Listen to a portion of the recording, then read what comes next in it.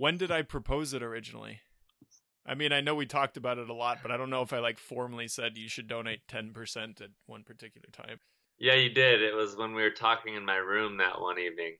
It was in November, because that's Okay. you were there when the election results happened.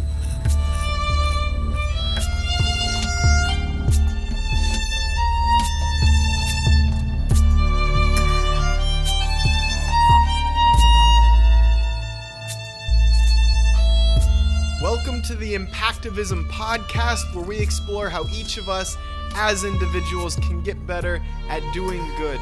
I'm your host, Logan Sullivan, and this is episode number 9.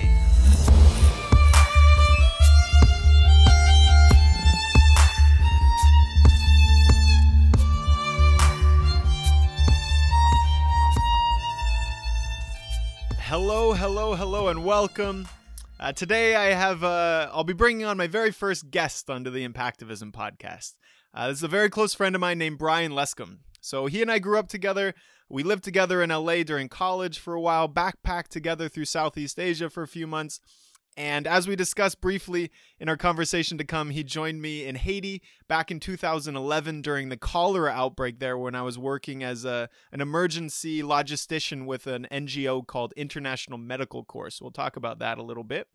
And just to give a little background, so Brian was our high school valedictorian and someone who definitely prides himself on his rational beliefs in a way. And because of this, he is definitely one of my favorite people in the world to debate in general, but especially my favorite when it comes to the conversation of converting rational moral beliefs into actions and living in alignment with his morality in a way. So I brought him on today to talk about a pledge that we've both made. And the pledge is something that I've been planning for some years now, but I hadn't quite pulled the trigger on. And because the conversation was a bit convoluted at the beginning, and I wanted to get more to the point, I just jump right into the discussion here after this intro. So we missed a couple details, so I'll spell them out really quickly. So Brian agreed to pledge to donate 10% of his income for life to highly impactful, evidence-based, heavily researched organizations that are aiming to solve priority world problems. And he's pledged also to continue to do the research and to assure that he's investing this money as effectively as he can. And I have also pledged to donate that 10% in much the same way. And I also decided to increase that to 20% from the day of Trump's inauguration until he exits the White House. And the reason for this, as I hope to discuss a little bit with Brian, but we didn't quite get there because of some time constraints and a couple tangents. But this was, I think that what scares me most about the Trump administration is not what will happen to America. I mean, that's one concern, but that's by no means my largest. Not even close to my largest. You know, I'm rather scared of what will be the byproduct of this America First mentality on the most vulnerable people, the most vulnerable non-human animals and environmental causes in non-America, right? Throughout the rest of the world.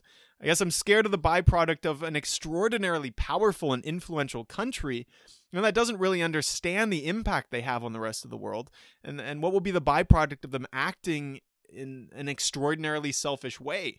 Standing behind a leader who promises to pursue American wealth, supremacy, and dominance at any cost, right? So I'm planning an episode to elaborate on that idea a little bit and discuss how we can harness this frustration, to fuel rational reactions. So I won't go into too much detail, but very quickly, I think if we deconstruct our frustration with the Trump administration, or at least for me and people that I speak to sometimes, it seems that our fear can be boiled down in its most basic sense to a couple of fears, right? So I think we fear decreased well-being for the marginalized and vulnerable, fear an increased inequality in the most general sense, and fear a decreased, prospect of investing constructively in a just and equitable future. So with this in mind, I could take my frustration out and I could yell it emotionally at, not my president marches or write very aggressive Facebook posts, and this all can feel quite, it can feel good inside to be able to get that all out. And I'm not saying not to do that, just to suggest it might not be the most constructive use of this energy. So I could also alternatively look at what I can do that's within my reach to counter these effects, right? To increase the well-being for the marginalized and vulnerable, to decrease inequality, and to increase prospects of investing constructively in a just and equitable future. And I guess one very, very simple way, as an American who happened to be born into one extreme end of that inequality scale, globally speaking, I know my donation can go a long way in if given effectively, right? Because I'm not in position to stop Trump. I'm not empowered to stop him right now. And if anybody out there is listening and is empowered to stop him, then give me a call and let's talk about that. But I think most of us aren't. So, but I do know that I am empowered to cure blindness for $100. I am empowered to save a human life for $3,500. I am empowered to save an animal life for 10 cents and to keep a metric ton of carbon dioxide equivalents out of the atmosphere for $1.34. And to put this into perspective, that last statistic, the average American is responsible for emitting 21 metric tons of CO2 equivalents per year, which means for under $30, I can keep that much CO2 equivalents out of the atmosphere.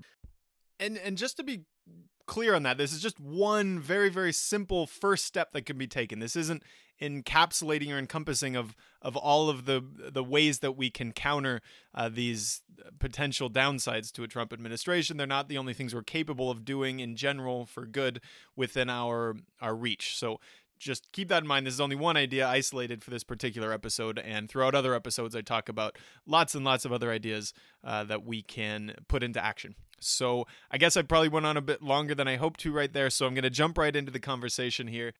And be sure to stick around till the end for a couple closing remarks. Until then, I hope you enjoy the conversation as much as I think Brian and I enjoyed having it.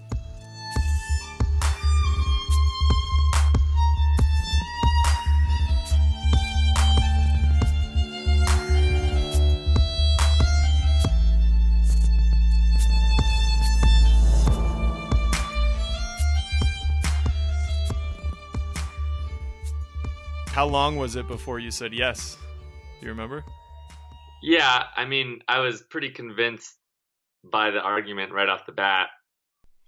The appeal of this pledge was that a very large impact could be made without drastically changing my lifestyle. And I actually, and I liked the prospect that investing deeper in this career path, my current career path, would actually end up helping, as opposed to feeling like I needed to quit and go volunteer all of my time to make a difference, if you will. Yeah, of course. And I mean, isn't that the most important thing, I think, to recognize is there are decisions we can make and actions we can take within, the confines of the life that we understand and we know without having to make a drastic change that can significantly impact some level of good. And it just, I guess in this case, it happened to be the reality that you are, in a developed country and in a comfortable,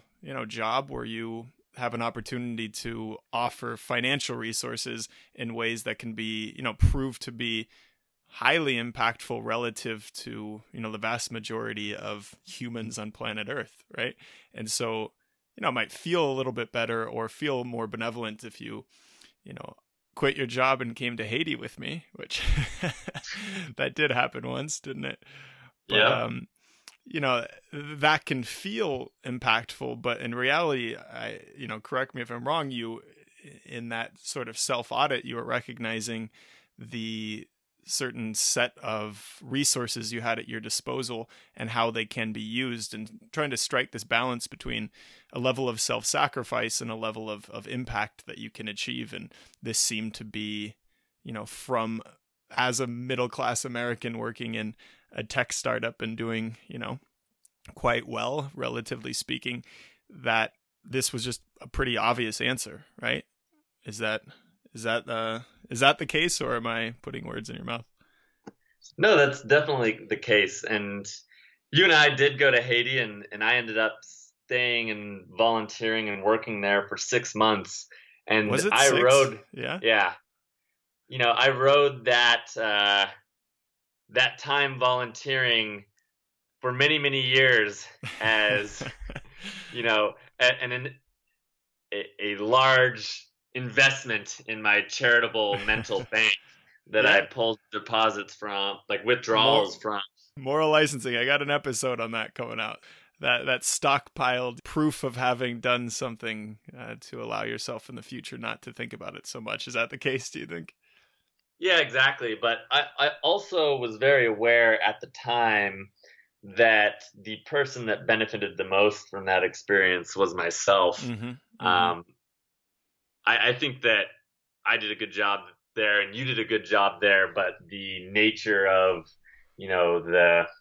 the bureaucracy in the like charitable gold rush of post-earthquake Haiti was that there was a lot of effort applied to perhaps, unknown results. It wasn't like, I never felt like people were intentionally had sinister motives.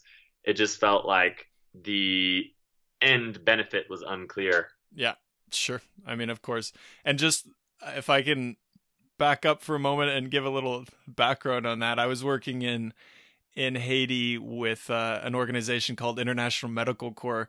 I was there after the earthquake in 2010, and I went to the Democratic Republic of Congo with them, and then came back to Haiti a year after the earthquake when there was a cholera outbreak. And I think I remember, Brian, we were in Lake Tahoe for New Year's Eve that year. I had just come back from Congo, and I think it all happened in a hot tub, if I remember right.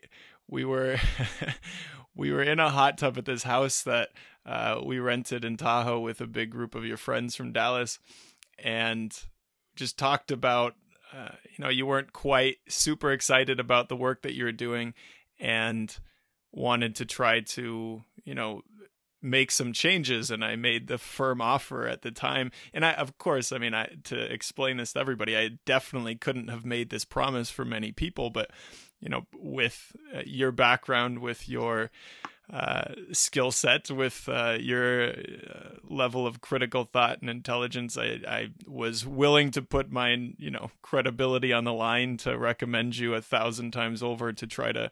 And I think in the hot tub, I said, I promise if you quit your job, then I'll make sure that you get a position with me in Haiti if you can pay your own way, as a volunteer.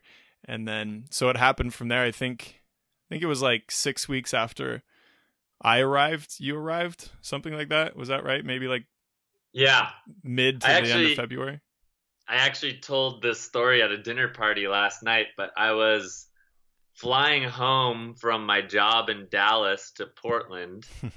And I was, a 22, maybe 23-year-old. I can't remember exactly at the time. And I was sitting next to this really gorgeous 30-year-old woman, and I was talking with her, and I spent one sentence telling her what I was doing, designing, radars for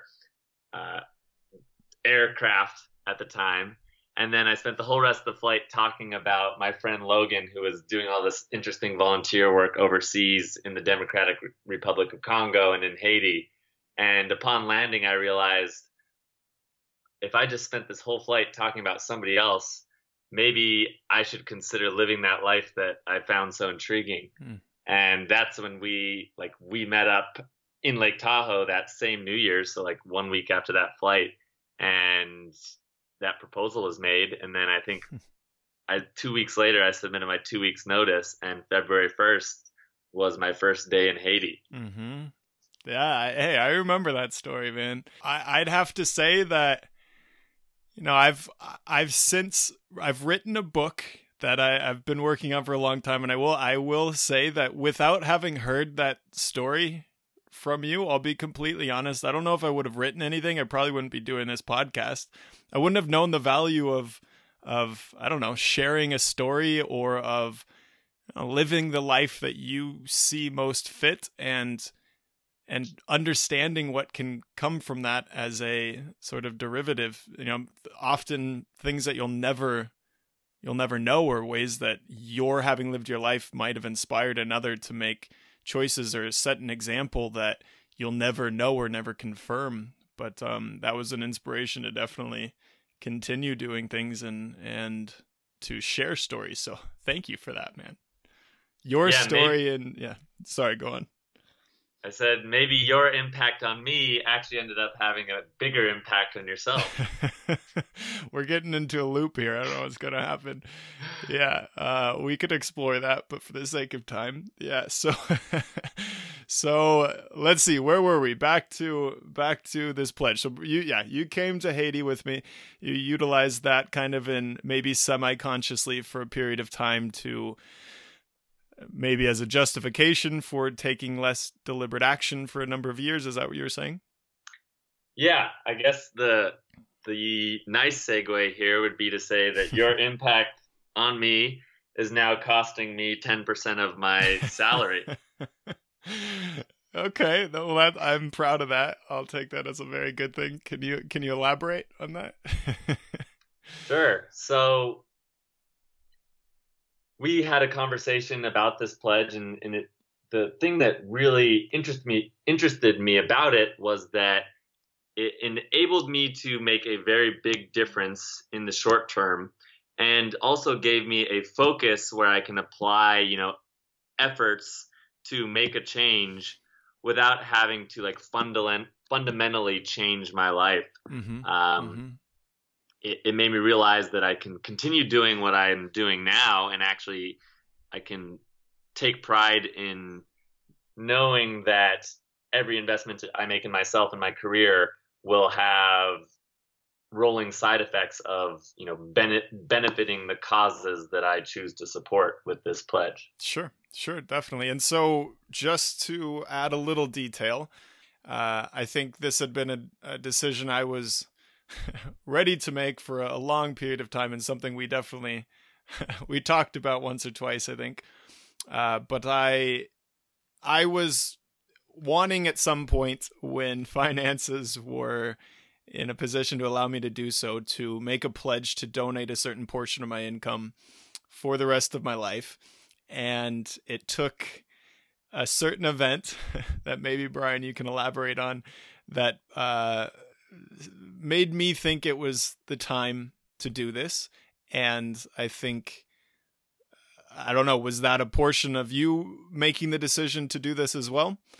And maybe you can explain what that event was and your feelings on that topic.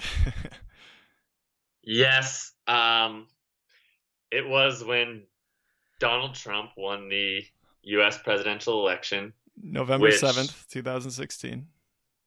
Yep, which infuriates me to no end.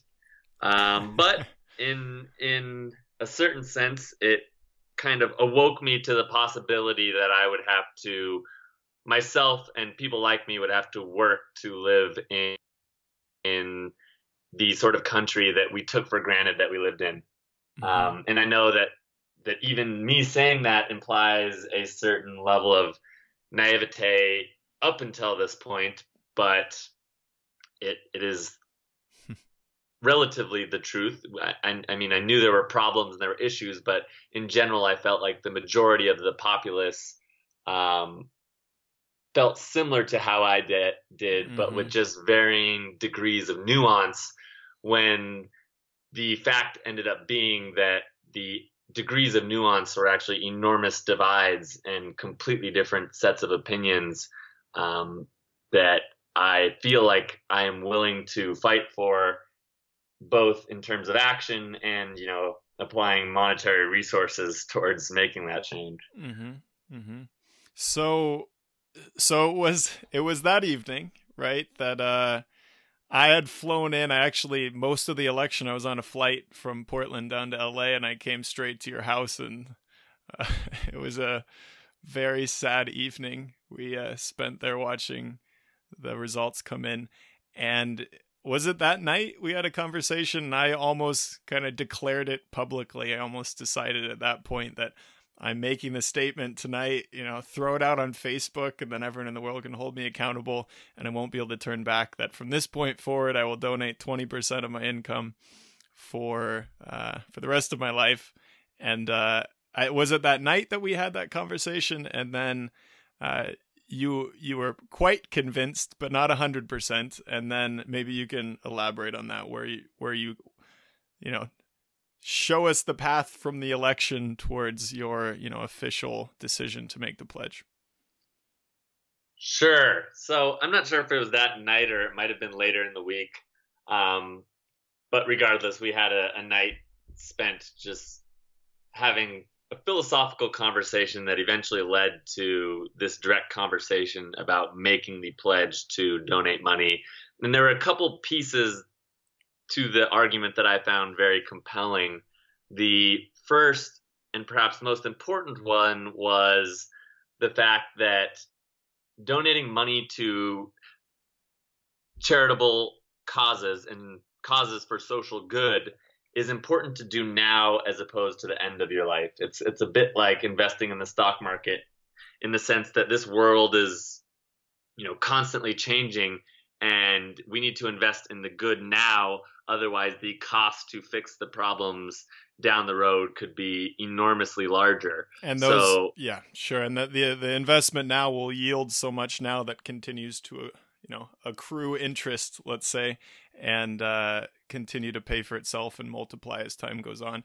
In addition to, of course, we have, level of urgency in certain causes at the moment. I think everybody at every point in time, people have felt a level of special urgency in their present moment, but I think we can say we're in a somewhat unique time in our history where we have an opportunity to either take advantage of the potential that we now possess with globalization, information technology, everything else that allows us to having a podcast, bringing your voice out to the entire world very, very simply and easily, that technologies that didn't exist just a decade or two ago.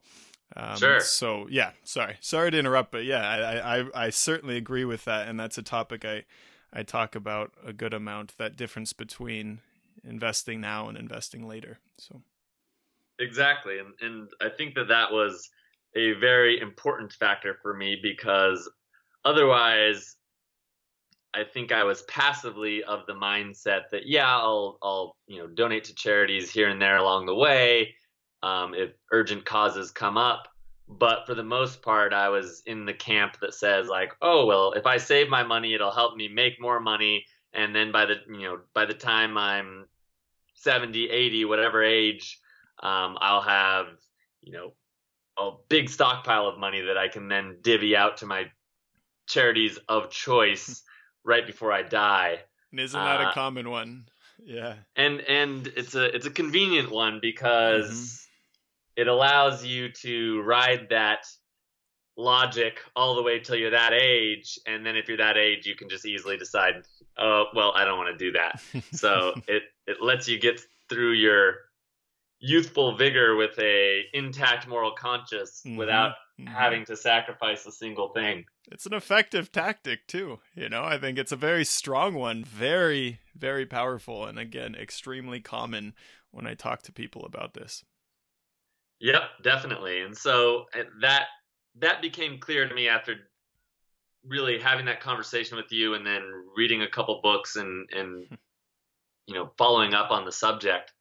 But the other thing that became very clear to me, and which was important, was finding those causes that I would be willing to donate 10% of my income to immediately.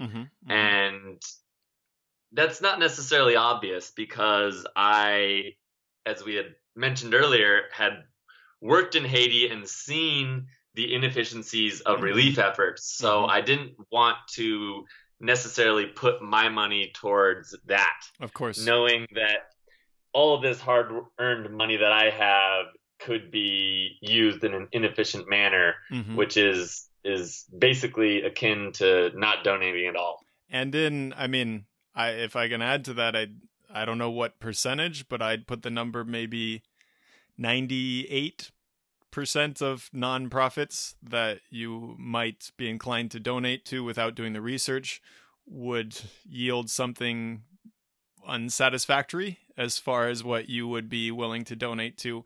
Yet maybe it was, you mentioned a couple books that you read and conversations that we had talking about certain organizations, that very, very, very small percentage of organizations that are doing, if we can look at a good organization, say the 90th percentile to the 99th percentile some of the, strongest 10% of organizations that are doing good, and we take a look at that 1% that's doing extremely good, it can often be a difference of hundreds of times the impact per dollar donated if our objective is alleviating suffering and we don't have any bias in whose suffering we're alleviating.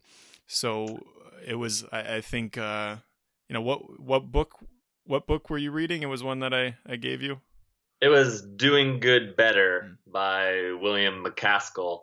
And I definitely talk about that in a lot of episodes. It's a very, very strong read. There's a link to it on the website in the recommended reading. So I encourage anybody out there. I think actually, Brian, you mentioned at one point you'd buy anybody a copy of that as your means of doing good, because you think a reasonable person reading that book would there's no way they couldn't take a step to make a similar pledge or fundamentally change something in their life after reading that. You offered to buy some books, was that right?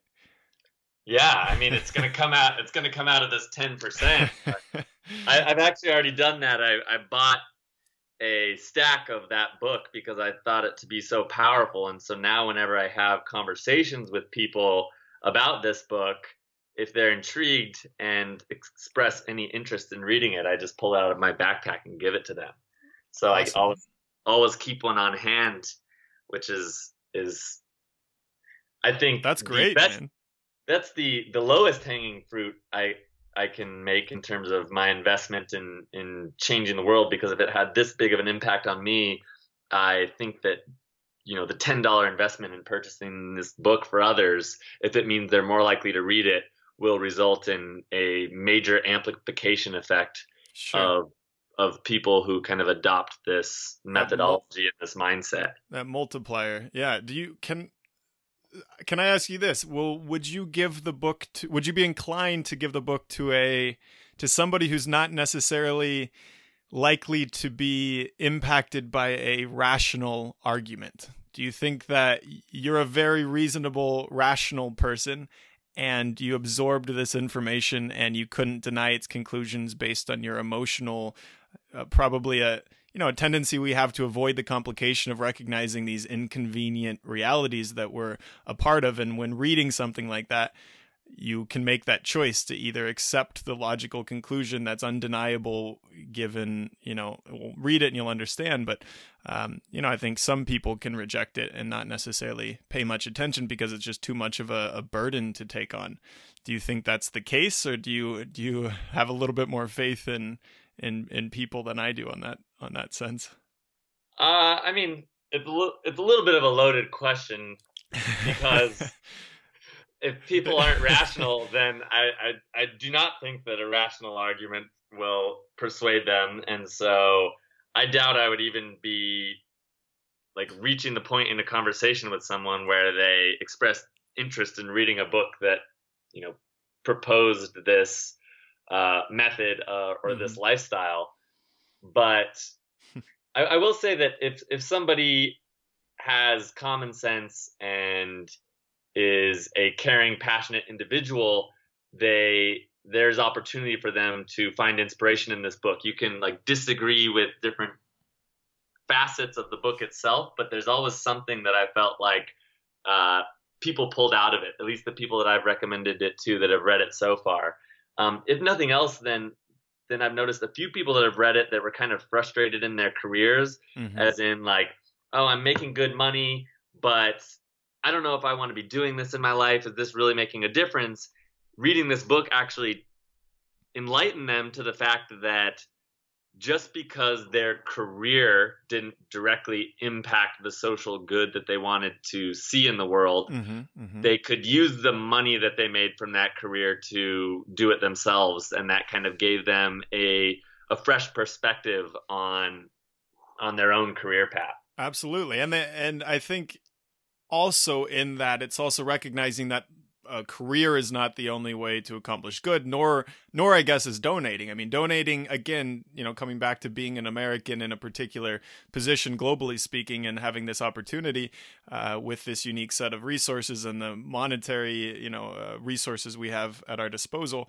That's a great choice and an easy one to make. But also, if you're not satisfied with your career, but you've developed a strong skill set, you can look at volunteering that time in a highly effective way. So that doesn't mean, coming to a realization that I haven't lived up to the life that I wanted to live up to as far as doing something good for the world. So I'm going to go volunteer to build the walls of a school building in Guatemala.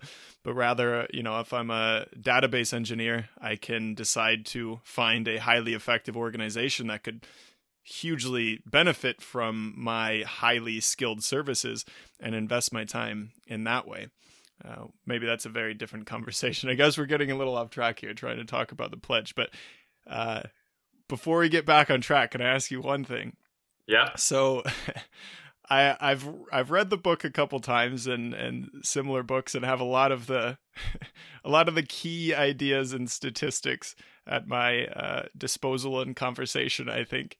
So we certainly had conversations along these lines for a period of time, and I know I'm a very annoying person, but I hope you know that I don't have these conversations with everybody, but I know you're a rational, intelligent person, and eventually I'd get through. But so was it the book that made the difference? How much of my annoying preaching to you in the past had the impact, and how much was just reading the book that stated that from a less emotional standpoint and from not coming from an annoying friend?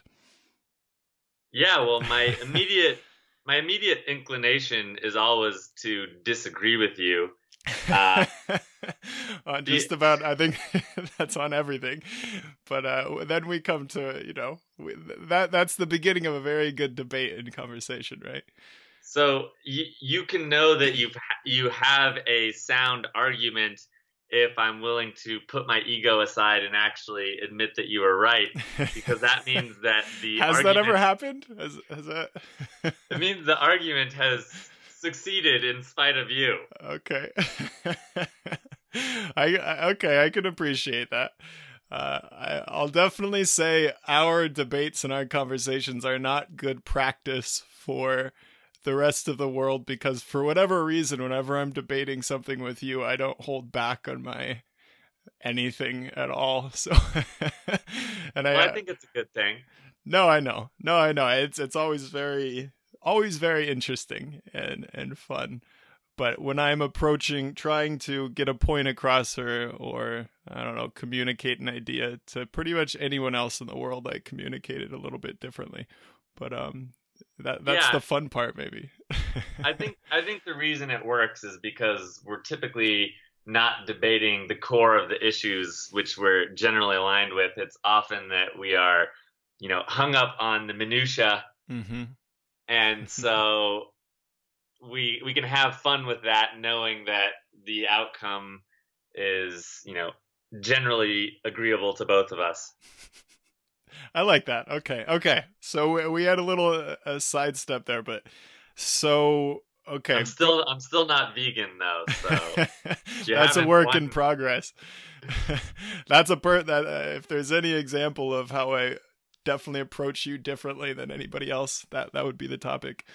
But okay, getting back to the pledge. So in the end, I guess we made some decisions. So I can say from my side that I've made this choice, that I've made the choice to, through the duration of Donald Trump's presidency, I will be donating 20% of my income. And I have to say at the moment, I don't have an income. So since inauguration, that hasn't tallied up very high. And thereafter, I will continue with 10%, unless in the meantime I make a decision to stick with 20%. So for at least the next 4 years, or hopefully, I think there's a distinct possibility that it'll be less than 4 years, but maybe that's my, hug box telling me this. But so I'll donate 20%.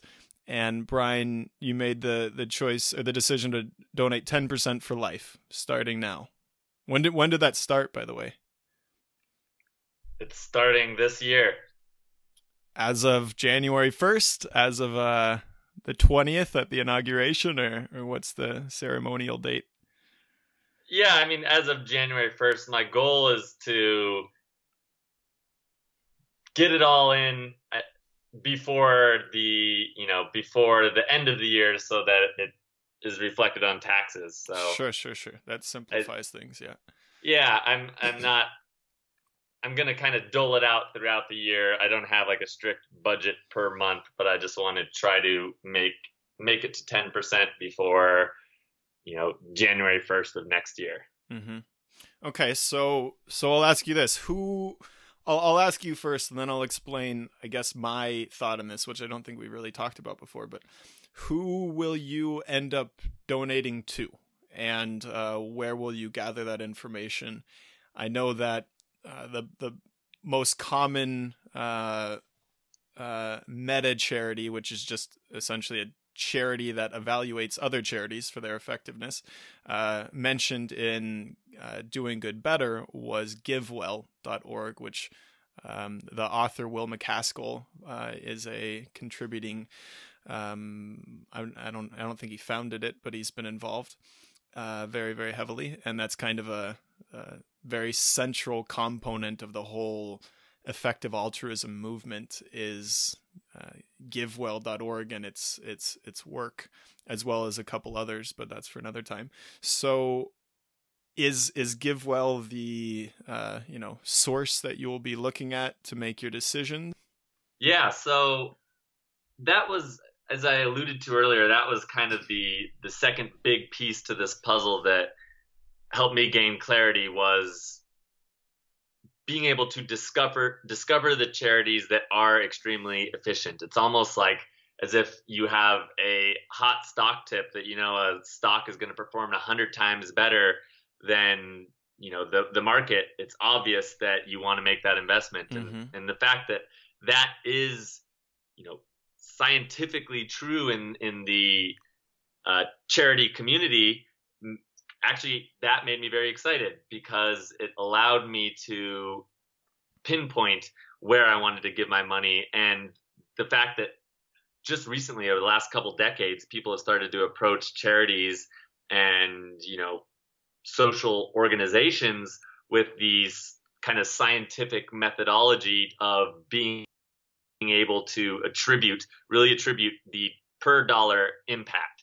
And so the book Doing Good Better mentions this, and then it gives a bunch of different resources. I did look at givewell.org.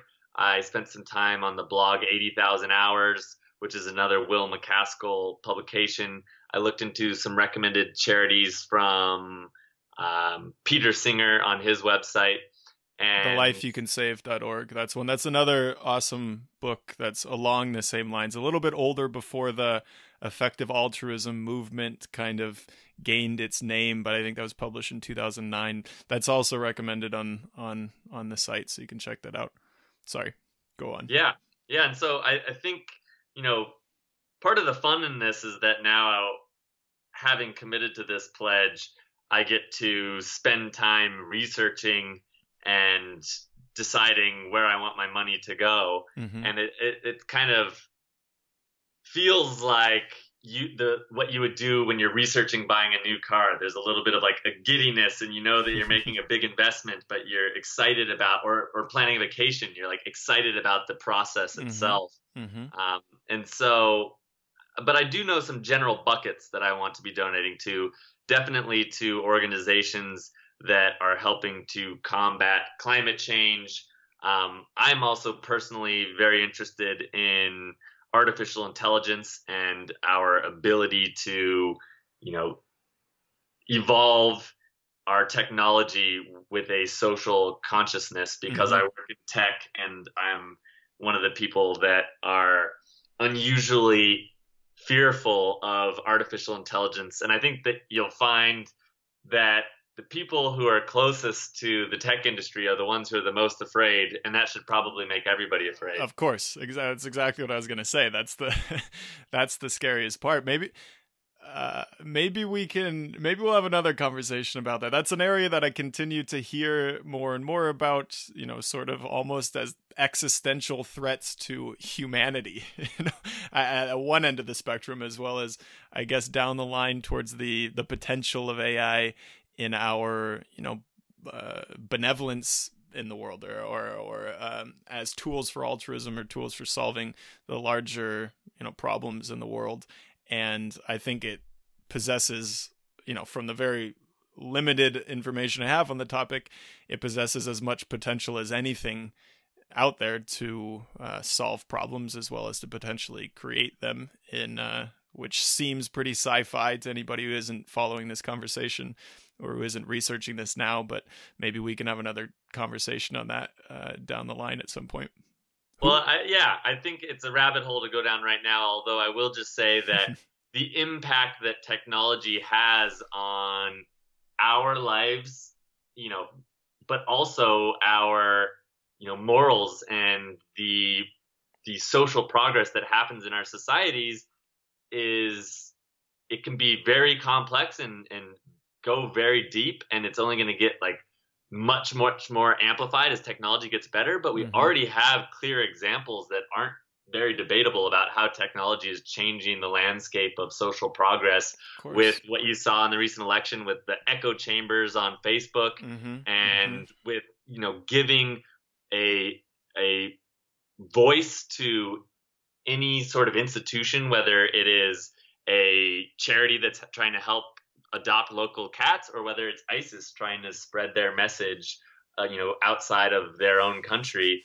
Technology has enabled that to happen. So I think that the debate about whether or not technology is going to shape our moral landscape isn't as much a debate as it is a question of how much and how soon is it going to change that social landscape. Yeah, absolutely. And I actually have a guest coming on pretty soon, Jordan Lejewan, who's the co-founder of Futurism.com, who's really involved in that conversation, who's going to teach me a thing or two on the topic.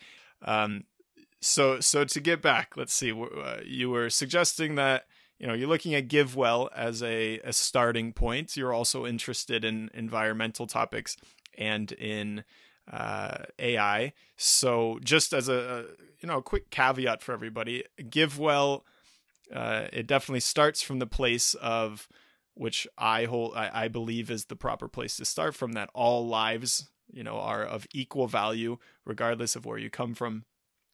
So it definitely opposes the community first type of approach to doing good, and takes much the opposite approach, suggesting that multiplier effect exists on other sides of the globe, where if you spend the same amount of time, energy, and resources in your community, if your objective is to alleviate suffering in the human population, then you're likely to achieve thousands of times as much in the most dire circumstances in the world. So I think that's a hard thing to debate, but just a quick caveat. It seems uncommon that we possess, or we think about this topic enough to come to that realization that if we do believe that we're all every life is worth the same, then this taking care of our community or our country first makes sense in a lot of ways. But when it comes to alleviating suffering, it doesn't make much sense at all. But there's also the quick caveat, and I won't go into this in too much detail, but GiveWell focuses on what we have a lot of certainty in. It's a good starting point. I guess this is my opinion on this, that given that so much suffering exists and so much is happening in a negative sense in the world, and we understand with a high level of certainty that by donating to these particular organizations, we can, for example, by donating to the Against Malaria Foundation, the very conservative estimate is that $3,500 equates to saving a life of a child in a malaria-prone region of the world. So I don't know, maybe I'm going on a bit too far, but so GiveWell would be a starting point for you, Brian. And you mentioned environmental causes and AI. So maybe you can tell us a bit about who you would be donating to, or maybe a resource that people can look into if that's a topic of interest. Yeah, I think 80,000hours.org, which is another William McCaskill ran website, has some really good resources, and they even have kind of a charity quiz that very simply takes you step by step through your interests and then recommends buckets that you should donate in. And so the sort of things it'll ask are, are you trying to make an immediate difference, or are you trying to look at are you more interested in making a potentially massive global difference, but at some date much later in the future? So it's kind of like, do you want to take the sure bet that you're going to make a difference, or do you want to kind of gamble, but you're gambling at a table where the stakes are enormously high? And so that's why you want to put your money there, is because the effects of that dollar could have a enormously amplified multiple compared to if you just donated to an immediate cause, short-term cause. Mm-hmm. So what I'm trying to do is almost approach this like you would approach an investment or a financial or a stock portfolio, where I want to diversify and donate to some causes that I know have very tangible, immediate, short-term impact, mm-hmm. and to other causes like artificial intelligence and like climate change, where the end result is unknown, but we do know, or at least can surmise, that the impact is going to be enormous. And so we want to take precautions now to try to either taper that impact or be able to potentially even control that impact to the best of our ability, mm-hmm. down the road. Mm-hmm. So is there a particular organization on the AI side that you've come across, or not yet? You haven't quite dug into that. There's a couple that I jotted down. I don't remember off the top of my head, but okay. that is I'm kind of starting with the buckets where I know I want to invest, and then mm-hmm. I'm going to dig into the individual institutions once the money leaves the wallet. Sure. Yeah, that's great. I guess maybe I can explain my reasoning. I think quite similar. I've decided I'll donate the majority of mine towards animal welfare. If we can look at an organization that's highly effective, it's often the case that there'll be a diminishing return on investment when it comes to donating to that particular cause, because getting into that particular cause that's proven to be efficient, that's often because it's picking at sort of low-hanging fruit. And when that low-hanging fruit is gone, then you have to reach a little bit higher on the tree, and that becomes a little bit less efficient. So when it comes to animal welfare topics, because there's such a small investment in that realm as compared to human causes, my marginal donations to highly effective animal welfare organizations will achieve a great deal from my perspective. And the organization that I look at there is another meta charity that's also involved in the effective altruism movement, called animalcharityevaluators.org.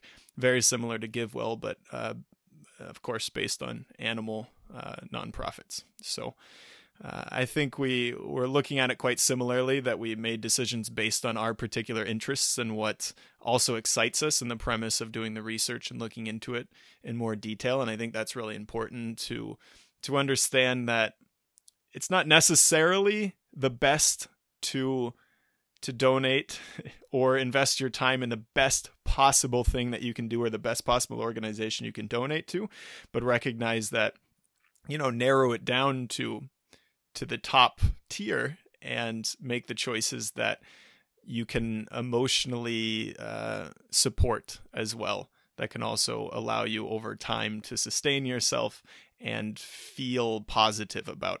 If I'm donating to something that statistically shows me a lot is being accomplished, but it's something that's not in alignment with anything that I would enjoy researching and looking into, it's going to be less likely that I stick with that in the long run, I think. So maybe if you find something that's doing 90% as much as the most effective, but you're going to stick with it for twice as long, then of course that's going to be the better investment to make. So, and I think that this we're touching on a very important point of both the pledge and the effective altruism movement, is that it's not about a debate between one another about why you should be donating to this charity or this cause versus another, but it's instead a framework and a rubric and a kind of methodology for thinking about how you can donate your money to what you have researched and deemed to be the most impactful, effective, organization or movement. And so the reason I really like this is because then it doesn't bog down into a debate between you and I about whether, animal rights is more important than artificial intelligence, but instead it's a discussion about the methodologies to do the research and identify what we deem to be the most effective given our criteria. And so as long as we can agree on the criteria, we can have subtle differences in opinion on the results of how we apply that criteria. Of course. And I think one more question. Have you, I guess we've gone like way longer than expected, but have you looked into, given your income and given your expected income, what you think might eventually, what might be the results of donating 10% for the rest of your career? Have you tried to quantify that in any way just to give people an understanding of what you can maybe expect? To some degree, that is the process by which I came to this decision. But you mentioning it right now makes me want to do it on a larger scale. Like I did that in the span of like a year. Like what would this next year look like? Whereas it's a good idea to approach it based upon your income and, a certain increase in that income year over year and the average working lifespan. What can the total impact be, and kind of approach it like a stock project, where if you invested 10,000 a year for every year until you retire, what would your portfolio of charitable good look like? So I definitely think that's a cool idea. Yeah. Okay. Do you have any of those statistics for that first year off the top of your head, or no? Well, if you're comfortable sharing, but don't if you're not. Don't worry. Well, I think that might be a good conversation down the road, because that really depends on how I end up deciding to diversify that portfolio. It's back to that conversation of there's some things that you can measure immediately, like that statistically it is proven that with $3,500 you'll save the life of a child in a malaria-prone region, for example. But the impact that you might have on, potentially averting a humanitarian crisis because a super intelligent AI takes over is a lot harder to quantify on a per dollar basis. Of course. I mean, maybe we could try. Maybe we have an episode where we try to quantify that. I'm going to have to do a little research, a little more than you. But if you want to come back and talk about that at some point, that'd be awesome. Yeah, I mean, I feel like artificial intelligence is a bit of a hobby for me, but I by no means claim to be on par with the experts who are working and understanding this industry to the fullest extent. Well, you got me beat out, that's for sure. I don't think I can call it a hobby of mine, but I'd aspire to that one day. We'll see. All right, if you can't track down an artificial intelligence expert, I'll be your in-house guru until you find somebody better. All right, that sounds good. Okay. Well, let's see. Anything we forgot? I think that covers most of it. I'll just add this one thing I did want to say earlier that I didn't interrupt, but I just to make sure that on the topic of effective altruism, it often comes down to talking about donations, because it seems like from the average person's perspective in the developed world, that makes the most sense. Like I sort of touched on before, it's the easiest choice to make with the least, requirement of changing your life.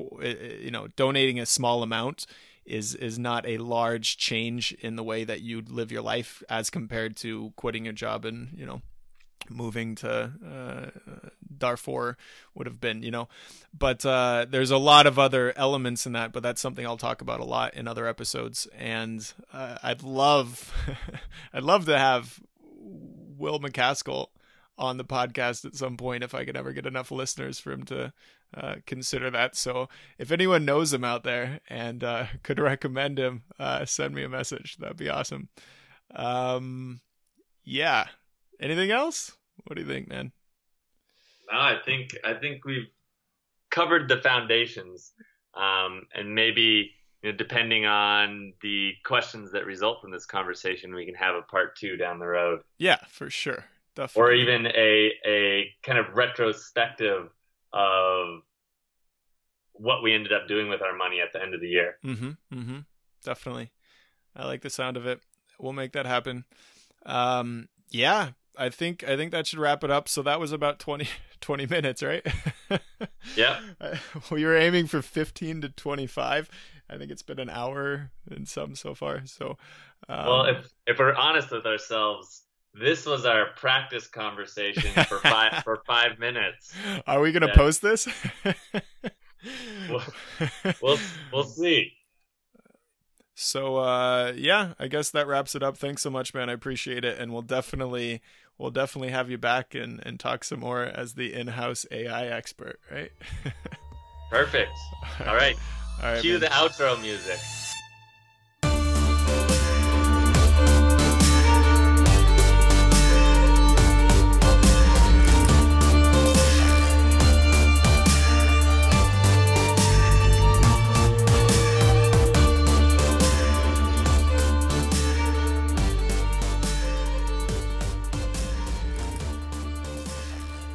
All right, I guess that wraps it up. Thank you so much for listening.